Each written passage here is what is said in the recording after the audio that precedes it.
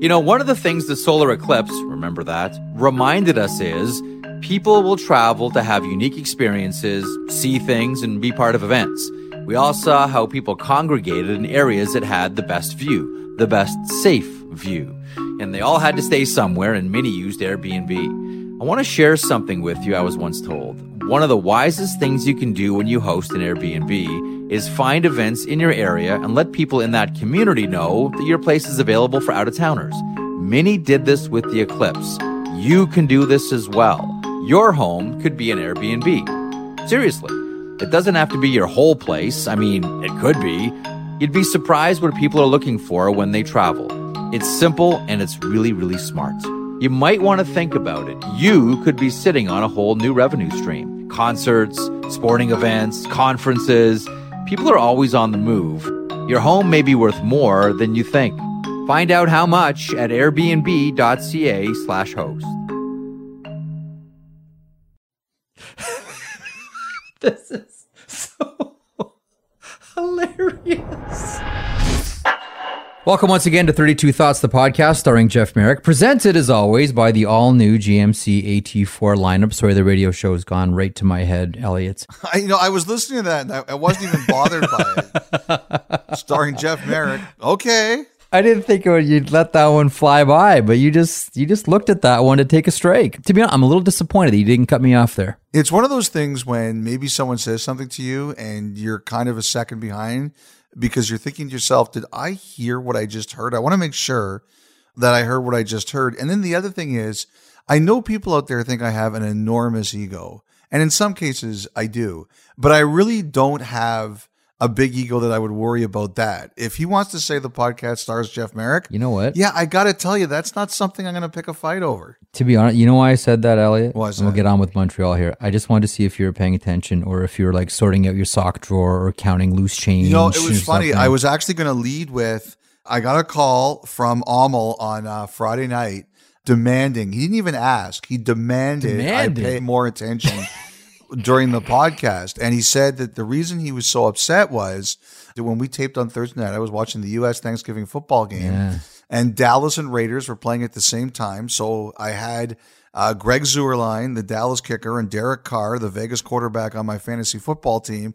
And I was reacting to everything they were doing. And he said it took him longer to edit the podcast because of all the reacting I was doing. So to me, that's legitimate. Like if he's saying that my lack of an attention span, my cat-like attention span is making it harder to edit the podcast, I have to listen to this. So I asked Amal about your focus, specifically when I speak here on the podcast. And he said that if you're going to be expected to pay attention while I speak, you're going to need more money. Is that true? Oh, well, I would leave that kind of negotiation off camera or off mic. Right. But the answer is yes. Okay, very good. I'll tell you this. I have no problem with you saying this podcast stars you, but that will cost them money also. Oh, good Lord. Pull some money off the tree in the backyard, everybody. Welcome to 32 Thoughts, the podcast. We'll lead with a big story, and that is Montreal. Yeah. We talked about it Saturday night, and it segues into Sunday, and we'll see what the week brings now. Jeff Gorton, new Executive VP of Hockey Operations with Montreal Canadiens. Mark Bergevin, Trevor Timmins, Paul Wilson, all dismissed from the Habs organization. The search on for a general manager who can communicate both in French and in English as well. Before we get to the future, let's go to the past. How did this all come together, Elliot? First of all, I think the most amazing thing about it, Jeff, is that it happened almost without being detected. For example, if it hadn't gotten out on Saturday, it might not have been announced until Monday morning. And I don't know if anyone would have figured it out. You know, basically, Jeff Molson got within 48 hours of an announcement, even closer than that, I think, before it was kind of detected that something was going on. So here's what I think kind of happened.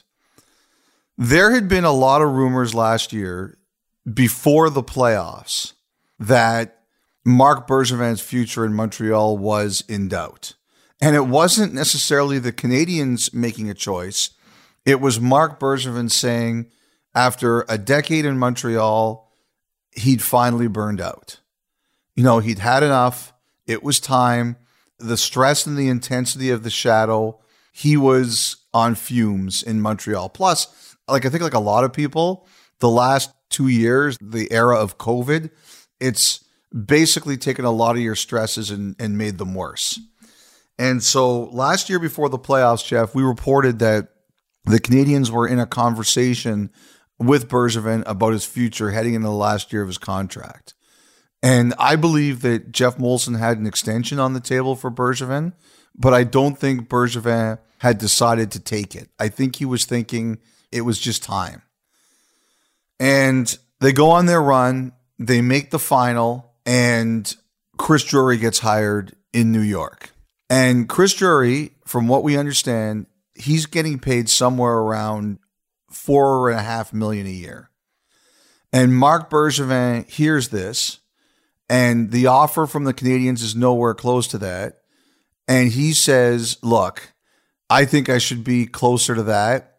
And the Canadiens aren't in that ballpark. And plus, as I said, Bergevin is tired. He's exhausted from his decade in Montreal. And he's thinking, it's time for me. If I really believe that if he wasn't going to be paid closer to what the 4.5 number, he was ready to go. Mm-hmm. Now, I also think Molson was upset by Bergevin's post-Stanley Cup press conference last year. Like, this to me is one of the real parts of this story. And I know I'm going off in tangents, and I'm sorry, I'm trying to keep it straight. The thing about this that's most interesting to me is, for a long time, Bergevin and Molson were simpatico. Molson really believed in Bergevin. Bergevin had the owner's backing. And there were times Canadian fans were like, this can't continue with Bergevin. And Molson always stuck with him. He gave him an extension early, and he refused to fire him. He said, no, I believe in Marc Bergevin's vision. And if you go back to Bergevin's presser after the Stanley Cup final, he's non-committal about staying after this season, except in the right circumstances. And I just think Molson didn't like that. And I think their relationship started to deteriorate. And I think this year at training camp, everybody knew it was going to be the last year. So we know that we're in the last year and this is going to be it. Now, among the staff, there were a lot of staff who were in the last year of their deals too. And one of them was Scott Mellanby, the assistant GM. Now, Scott Mellanby has been Bergevin's right-hand man for a long time. And Bergevin really trusts him. And Mellanby's interviewed for a couple of situations. But I think Mellanby always hoped that he was going to be a GM in this league. And he might still be a GM in this league. And there was a chance that it was going to be in Montreal after Bergevin. And I think Bergevin recommended him to Molson. I think he said, this should be my successor. And I do believe that there were conversations and negotiations between Mellanby and Molson about the job. Negotiations for the position? It was either going to be the executive job that Gorton eventually got or the GM job. Wow. Like, there were reports today that Mellanby was told he was promised that he'd be the next GM of the Canadiens, and ownership changed its mind. I don't know if I would go that far. I don't know if he was promised anything, but I do know that they had definitely talked about him, both of those roles. He'd met face-to-face with ownership about those roles. I believe there were contract negotiations about those roles. The only reason I don't want to say the term promised was because I think sometimes, people always warn me, nothing is done until it's done. And it wasn't done. But at the very least, they'd gone the long road down a negotiation in the process, and Mellanby had reason to believe he was in their plans. That was definitely true. And it's one of two things happened. Number one, if you look at it, once they made Gorton the executive vice president, they made it very clear, as you said, Jeff, that whoever the general manager was going to be someone who could speak in French and English. Mm-hmm.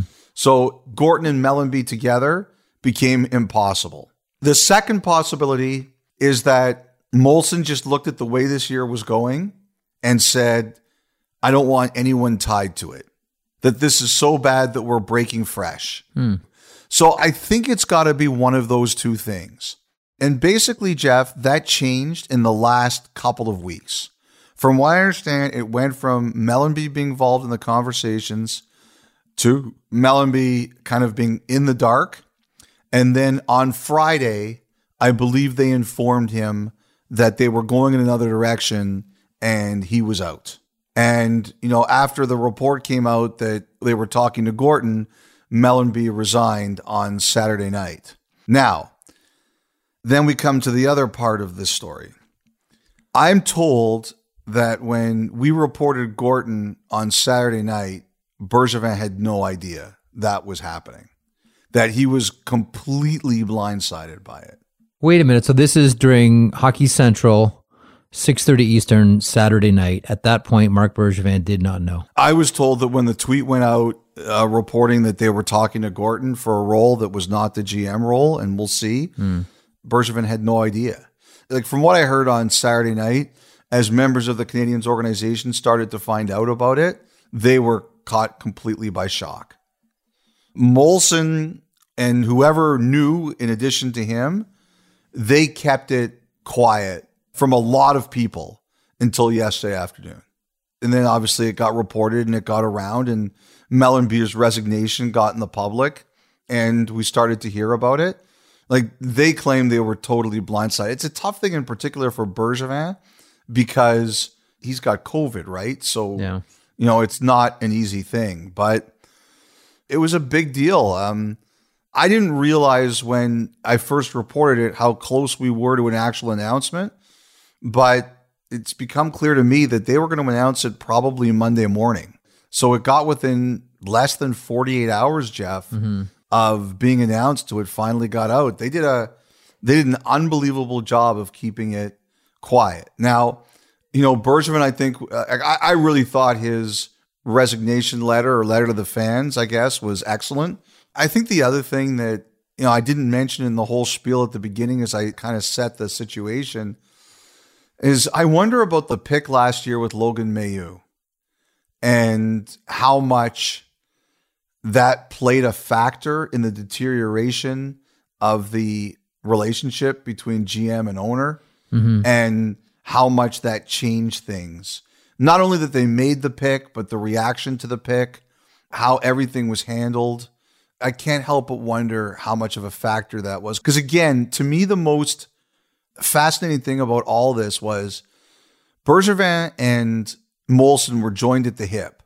They believed in each other. They supported each other, right up until last year, end of last season. And only in the last few months does it really seem that their relationship deteriorated to the point that, Bergevin felt he was totally blindsided by this. There's a couple of questions here too, specifically when you mentioned the Logan Mailloux pick and what that could have done to the relationship between Jeff Molson and Marc Bergevin. I wonder now, with a new group coming in, and who knows, we'll wait to find out the answer, if they end up renouncing the pick. I don't know. I want to get to what's next for Marc Bergevin here in a second, but the obvious question is, who becomes then the next general manager? Are they in a hurry to do this? There's a lot of names obviously floating around that have experience, who can communicate in both English and French as well. As we record this podcast, the Montreal Canadiens have not reached out to Patrick Waugh. I just checked before the pod. There are no shortage of candidates that are out there, from Daniel Briere to Pat Brisson. I mean, there's a lot. Which direction do you think they go in here? Do you have a feeling either way? Like, if you remember Jeff Gorton in New York, Jeff Gorton does not like a lot of attention. He's happy to quietly. Oh, he had the perfect guy with him in New York. John Davidson, right? Totally. He likes to put his head down and do the job, and John Davidson would talk. And he'd handle all, obviously he'd talk when he had to, but he had Davidson to handle a lot of the media heavy lifting if it was necessary. So I think that Jeff Gorton sees this as he's going to do the same thing. He's going to handle a lot of the decision-making process, but the new general manager, whoever it is going to do a lot of the talking and be the face in both English and French, and Gorton's going to sort of train them and handle the key part of the business. So I understand the way that the Canadians are doing this year. I'll tell you this. I think Daniel Briere, who you mentioned, is an excellent name. I do think he's going to be one of the people who is considered. He's learned the business side in the ECHL. He's French. You know, he wants to be a GM in the NHL someday. Arizona interviewed him as part of their assistant GM search that went to John Ferguson. I could see Briere being, you know, one of the names that they talk about. I think some other names you're going to hear. I think Martin Madden from Anaheim. We don't know what's going to happen in Anaheim, but I've had a lot of people suggest to me he'd be the kind of person. You know, Matthew Darche, Tampa Bay. You know, someone suggested to me, and you would know this name better than I would in terms of the job he's done in the Quebec League. But I've had a couple of people say Jocelyn Thibault. Yeah. And Stéphane Robidas. Thibault's been heavily involved in juniors. Robidas owns a team in juniors and worked briefly for the Maple Leafs. You know, a lot of people are talking Briere, Madden, and I think if they're interested, I think they will be factors. Mm-hmm. But I heard some of those other names as well. I think there are a number of young French executives who are just working their way up the ladder. If the Canadians want someone to learn in that scenario, there's going to be the opportunity for some of them there. Patrick Roy, that name's been out there going back to when we first started to hear that perhaps Bergevin may not go back. Here's the thing about Roy is, would he want to be the number 2 to Gordon? Would Gordon want that? I don't know the answer to that. Well, that's all I'm saying.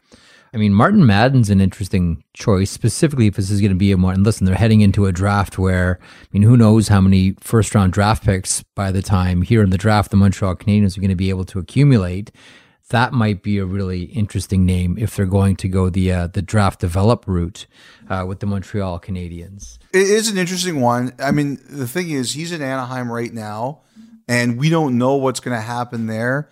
You know, I've had people mention his name to me. I just don't know. That's two situations that he's in a situation where it's uncertain, and he could be going to a situation where he probably would have more power, but still wouldn't be the number one guy. I mean, I just don't know how he'd feel about that.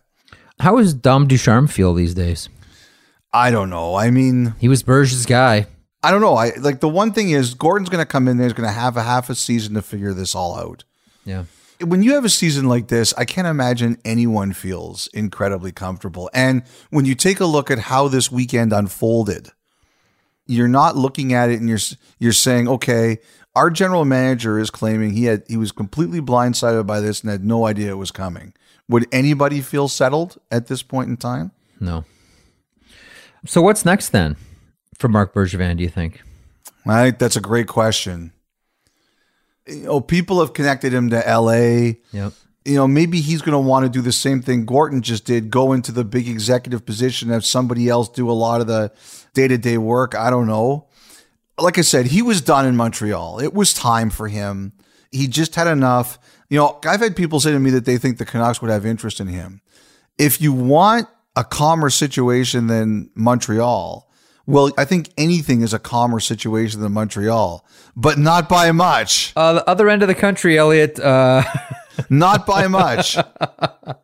You know, Mellenby used to work in Vancouver, right? He worked for Mike Gillis there. So I'm actually curious to see if he ends up on Vancouver's radar because they know him a little bit. But I think Bergevin's going to be a GM again. I think he's going to want something a little quieter than Montreal and maybe Vancouver. Before we wrap up with Montreal, your thoughts on Marc Bergevin? I mean, he took the job in 2012 and had it up until today, as we record this podcast at 8:34 Eastern on Sunday evening.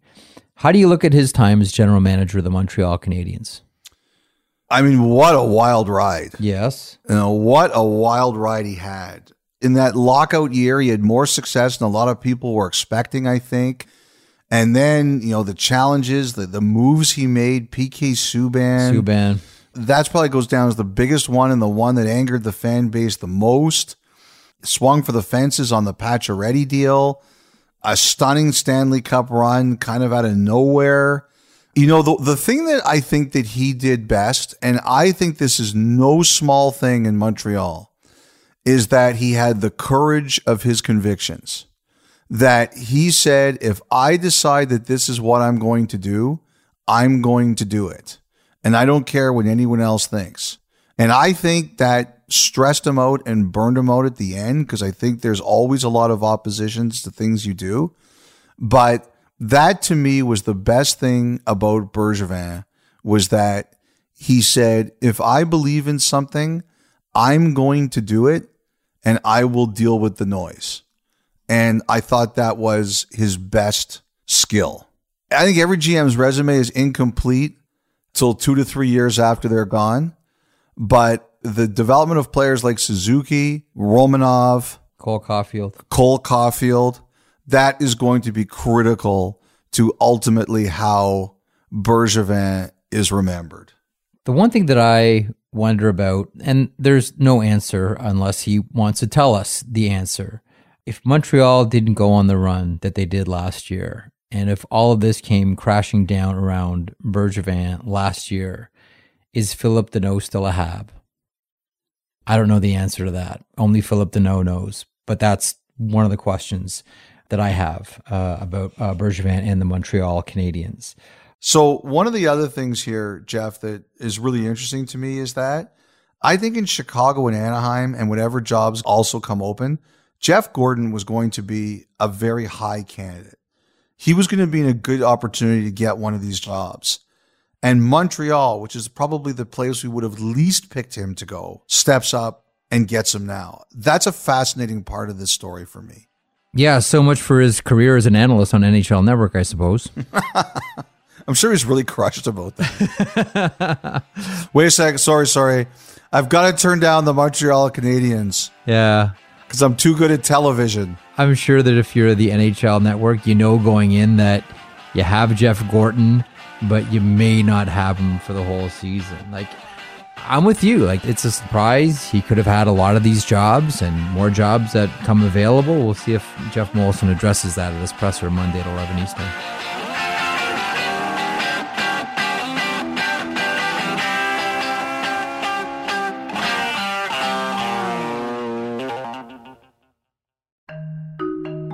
You know, one of the things the solar eclipse, remember that, reminded us is people will travel to have unique experiences, see things, and be part of events. We all saw how people congregated in areas that had the best view, the best safe view. And they all had to stay somewhere, and many used Airbnb. I want to share something with you I was once told. One of the wisest things you can do when you host an Airbnb is find events in your area and let people in that community know that your place is available for out-of-towners. Many did this with the eclipse. You can do this as well. Your home could be an Airbnb. Seriously, it doesn't have to be your whole place. I mean, it could be. You'd be surprised what people are looking for when they travel.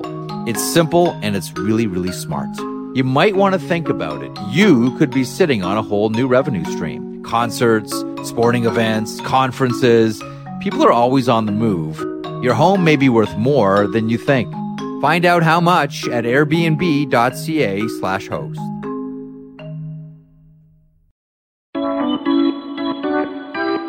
And Elliot, sticking with the positive stories, let's talk about the Philadelphia Flyers. Sunday, Andreas Johnsson sticks it to them, 2 goals, 2 assists, and New Jersey Devils beat the Philadelphia Flyers 5-2 in a, I don't know, how would you describe the game that we just saw? It's tough for Philly. You can feel it mounting. I think Fletcher's looked around at some things, but he's really tight on the cap. He's got to go dollar in, dollar out, basically, right? Mm-hmm. I have wondered if you look at a former Flyer like Rick Tocchet, Vigneault still has term on his deal. I don't know, but you just get the sense the pressure on there is got to be to do something. Right. This is a big year for that team. They went out, they made some changes. Atkinson, Ristolainen, Ryan Ellis, who's been hurt and can't get healthy. That's a team that and an organization that they're very proactive, right? I just think the pressure's on. The weird thing for me in all of this, normally when we see Philadelphia go through something like this, we point to the goaltending and say, well, the goaltending is sinking them. They're getting good goaltending from Martin Jones and Carter Hart. Like, they're getting really good goaltending from these two. To me right now, depending on price, Hart's starting game 1 for the Canadian Olympic team. I believe so, but whenever I say that, people in St. Louis send me angry DMs about Jordan Binnington. Well, that's because you hate the Blues and everything they stand for. So that's why people are saying that to you.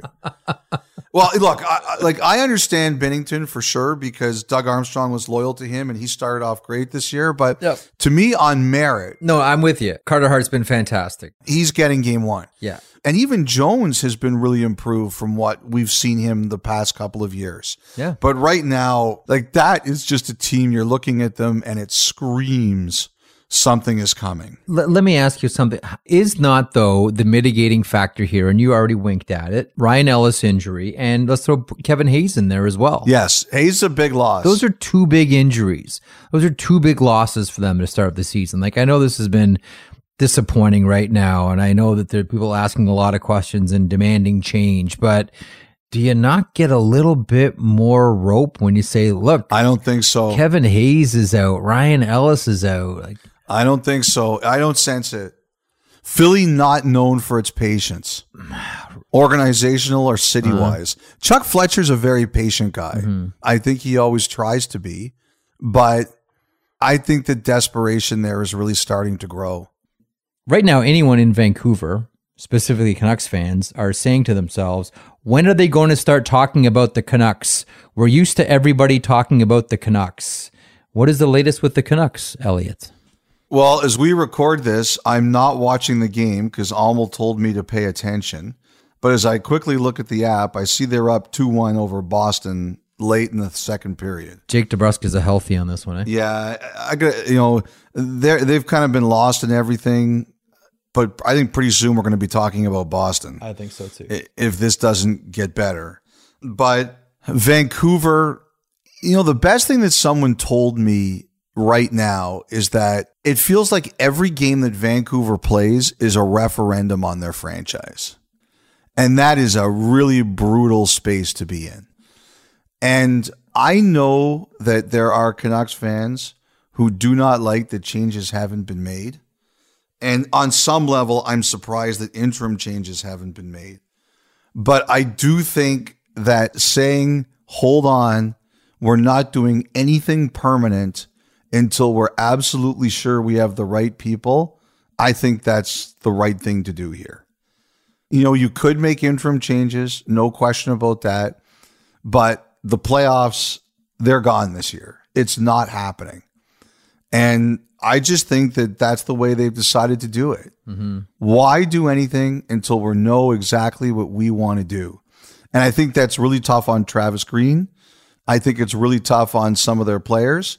I think it's really tough on the organization because I'll give you a perfect example. So on Saturday night, we mentioned that they considered Scott Walker for their head coaching job. Now, I think they also considered Claude Julien. Mm-hmm. And they decided, that they weren't going to do Claude Julien. And they also looked at Scott Walker, but they decided they weren't going to do that. And Scott Walker, former NHLer, had a really good career involved with the Guelph Storm. He worked in player development for the Canucks for 4 years. And he worked for Arizona after he worked for Vancouver. Well, I had someone call me on Sunday and say, there's no way your Scott Walker report is accurate. There's no way they approached him about coaching the team. And I said, I'm telling you, it's accurate.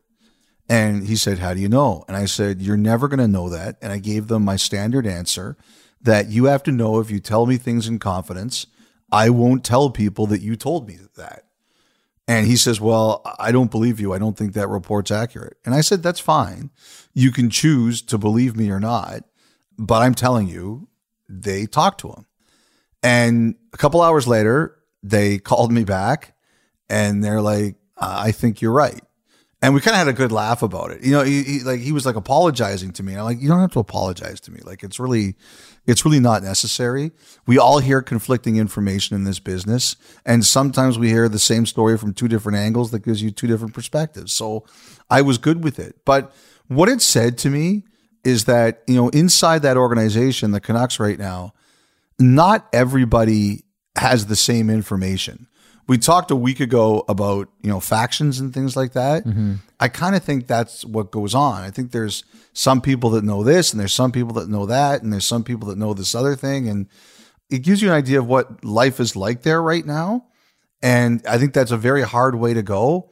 But I think what ownership has decided is, if we're going to do this, we're going to do this right. And the thing that's part of that is what we have talked about, is that anytime you're hiring someone, even if it's someone you think you know, you have to be careful about it, because you have to make sure. And I think all of these are factors. I think the other thing too is, now Bergevin's available. Now Mellanby's available. And I'm not saying that those guys are going to get the job, but now all of a sudden you're sitting here and saying, wait a second, who else is going to become available? Yeah. There's a lot of stress around the league right now, Jeff. There really is. There's a lot of stress. Nerves are close to the skin everywhere. You can sense it. And, I want to circle back to that point you made about how every game seems like it's a referendum when it comes to the Vancouver Canucks. We've seen this before with hockey teams, specifically Canadian hockey teams that spiral, to your point, because the pressure in these markets is just immense, especially when you have a start like Vancouver does. I think we've talked about this before. Sometimes it feels like you're not playing 82 games, but you're playing 82 one-game seasons. Every game feels like it's an entire season. Yeah. That has to be an incredibly difficult way to either coach, to play, to manage, all of that. I can only think about, and we talked last podcast about, you wear it on your face. Travis Green is wearing this on his face. So coaches' faces during this can't lie. I just can't imagine the stress that everybody's going through here. I know fans are frustrated. Everybody's stressed. It's just like, if you said point at the most unhealthy situation for everybody in the NHL, I'd point at Vancouver.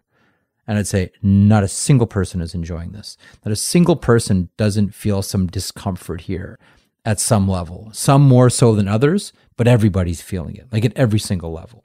It's got to be awful being there. You can really sense it. And I think that's going to grow around the league, especially, places that aren't doing really well.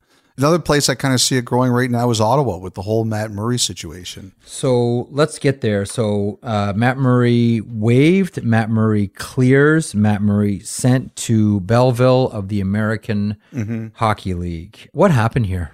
So, Jeff, I think this thing was very complicated, and I think there were very hurt feelings on both sides. I think the Senators, they traded for him. They signed him to a big contract, and they feel they simply haven't gotten the production. And to the Senators, that's the bottom line.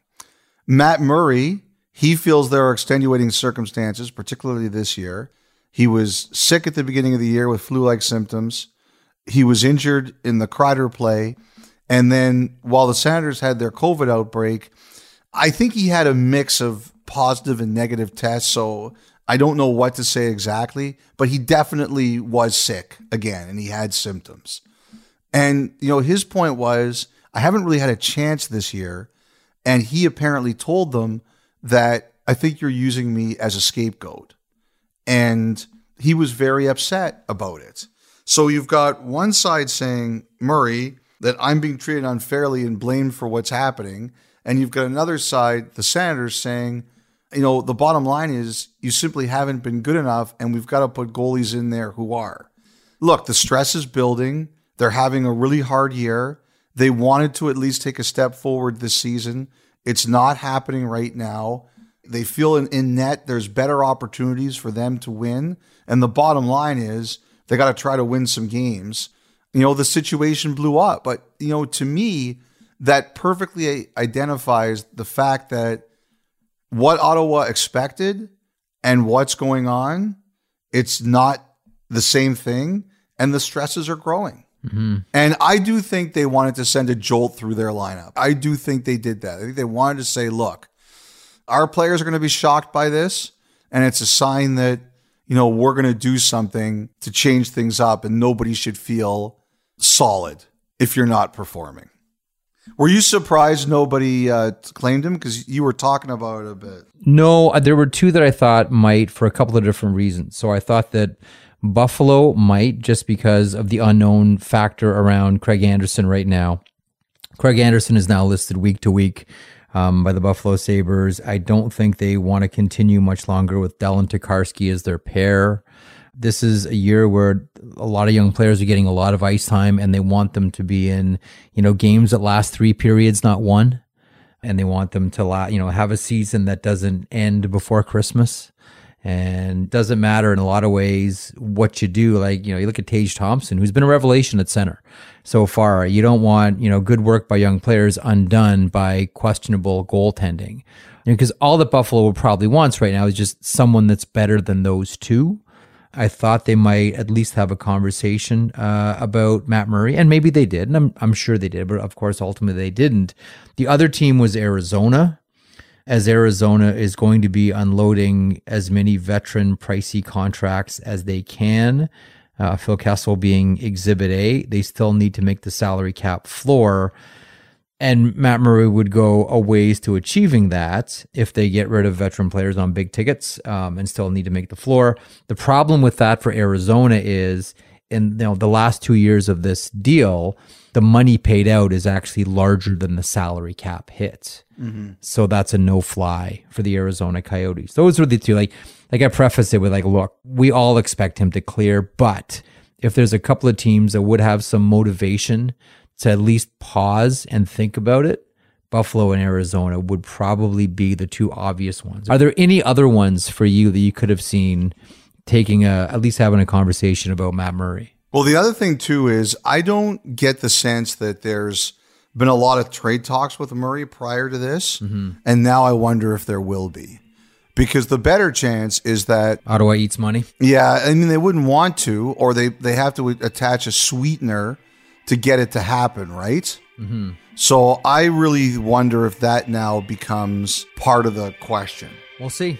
Do we talk about a deal where money is retained or a sweetener is included?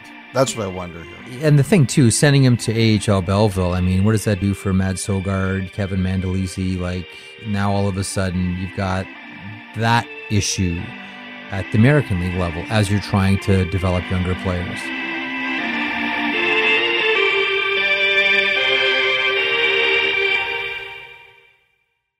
Before we get back to our regular programming, we need to talk about our partner, Montana's Barbecue and Bar. Taco Bout? Really? That's right. With $5 tacos available every Tuesday, satisfy any taco craving when you try their seasoned grilled chicken, Mexi spiced beef, kapow shrimp, or mixed veggie options. Mix and match to try them all or add one to the side of your favorite Montana's item. $5 tacos at Montana's Barbecue and Bar every Tuesday. Some conditions apply. Visit montanas.ca for details. One of the things the solar eclipse, remember that, reminded us is people will travel to have unique experiences, see things, and be part of events. We all saw how people congregated in areas that had the best view, the best safe view. And they all had to stay somewhere, and many used Airbnb. I want to share something with you I was once told. One of the wisest things you can do when you host an Airbnb is find events in your area and let people in that community know that your place is available for out-of-towners. Many did this with the eclipse. You can do this as well. Your home could be an Airbnb. Seriously, it doesn't have to be your whole place. I mean, it could be. You'd be surprised what people are looking for when they travel. It's simple and it's really, really smart. You might want to think about it. You could be sitting on a whole new revenue stream. Concerts, sporting events, conferences. People are always on the move. Your home may be worth more than you think. Find out how much at airbnb.ca/host.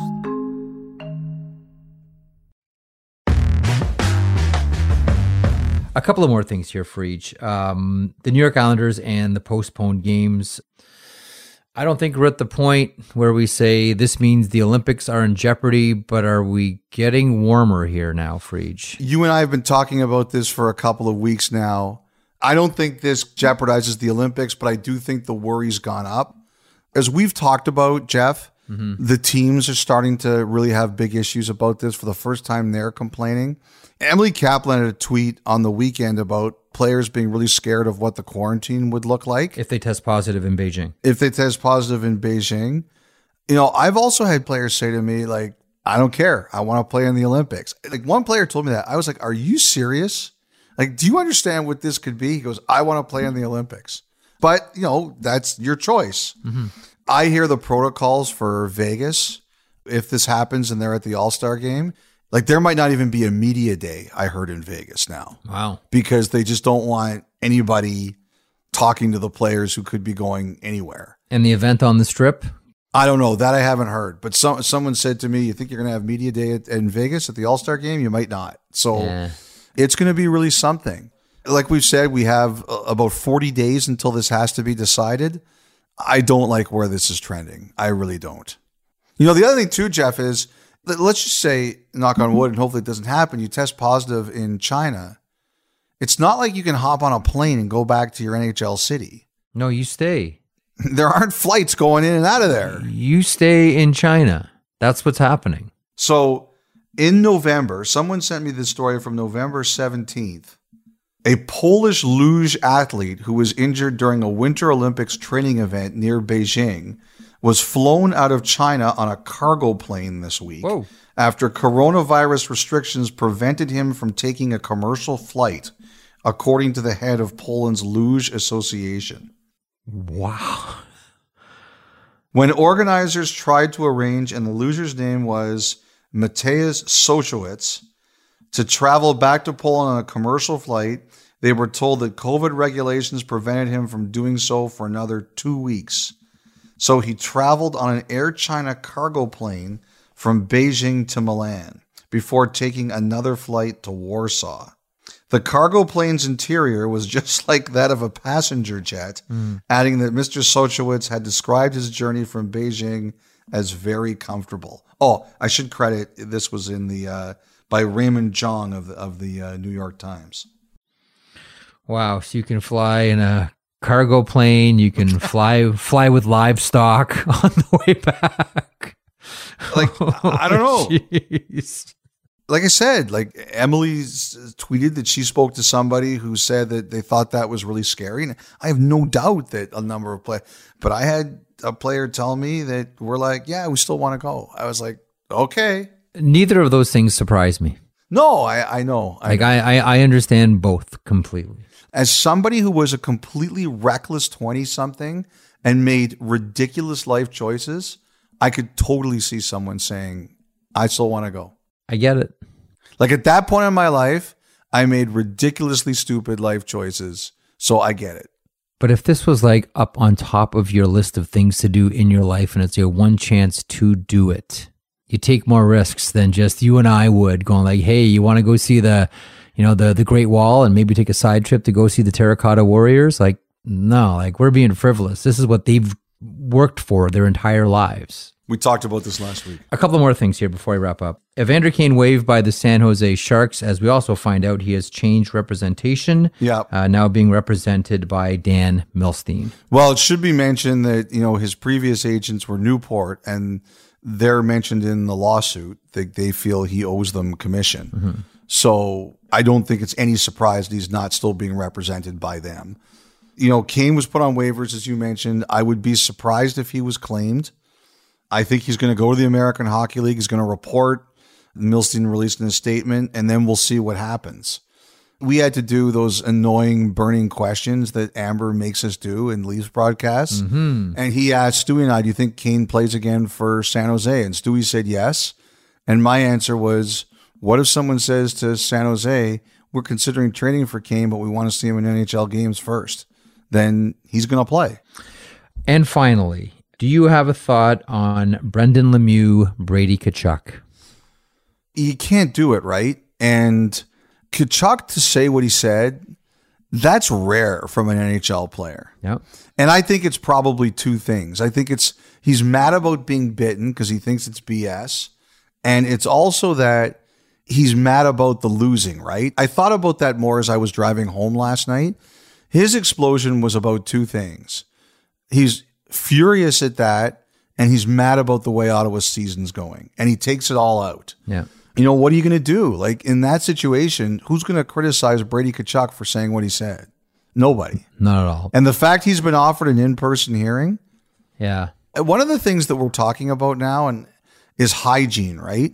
Of course. And someone said to me, do not underestimate the role that plays in all of this. Well, and that's interesting because we haven't seen suspensions for biting. 2 games. 2 games here. In 2009, Jarkko Ruutu. 2008 or 2009. And that was on Andrew Peters. Yes. Yeah, but it's like 1 game for Mark Savard, 2 games for Jarkko Ruutu, and now all of a sudden, we're offering an in-person. Yeah. Imagine right now if Marchand licked Callahan. Can you imagine for 1 second? That would be the NHL's first licking suspension. That would be a 10 million game suspension. Do you know the Marty McSorley, Eric Lindros biting story? What's that one?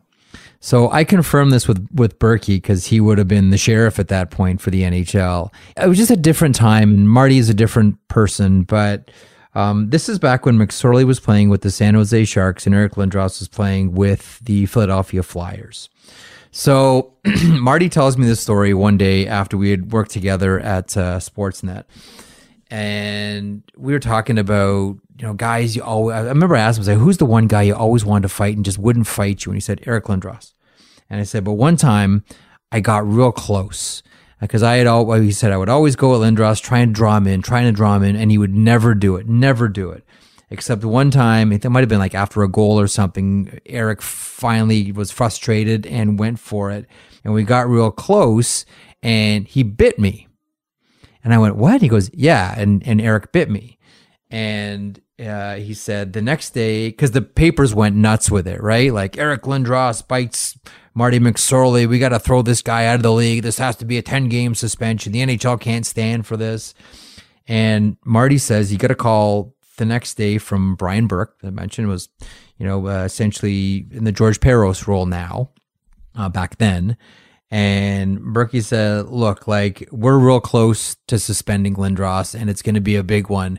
I just need you to confirm to me because you can't really tell on the video, and you can go watch the video on YouTube. You can't really tell in the video whether he really bit you or not.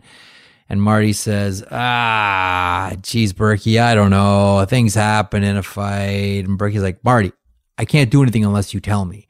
Did he bite you or not?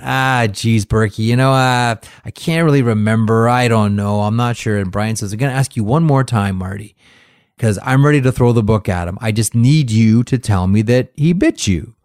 And Marty says, Brian, he didn't bite me.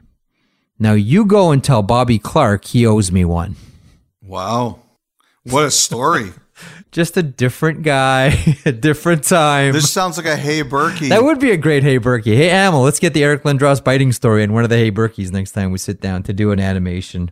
It is one of my favorite stories. And you can see Marty doing it. Brian, he didn't bite me. Now go tell Bobby Clark he owes me one.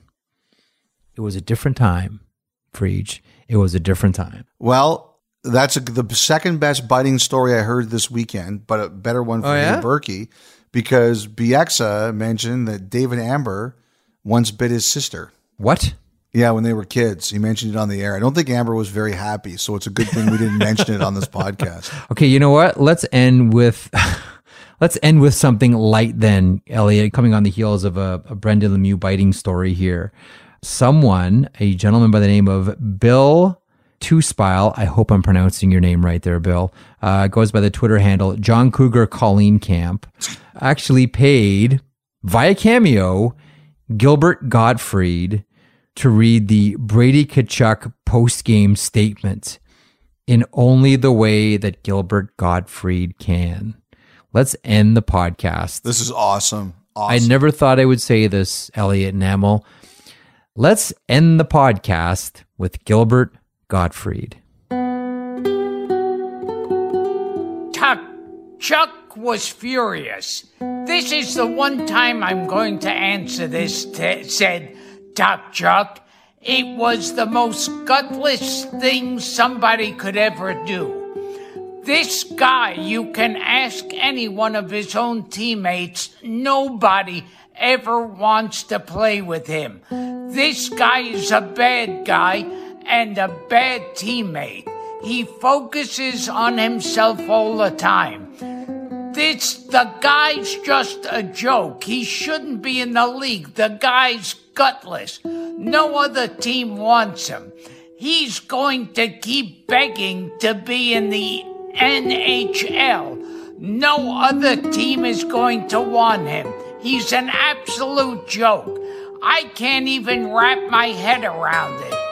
People don't even do this. He's just a bad guy. Tkachuk didn't stop there either. It's outrageous. Kids don't even do that anymore. Babies do that. And I don't even know when he was thinking. He just a complete brickhead. He's got nothing up there. Bad guy, bad player. What a joke he is, Tkachuk.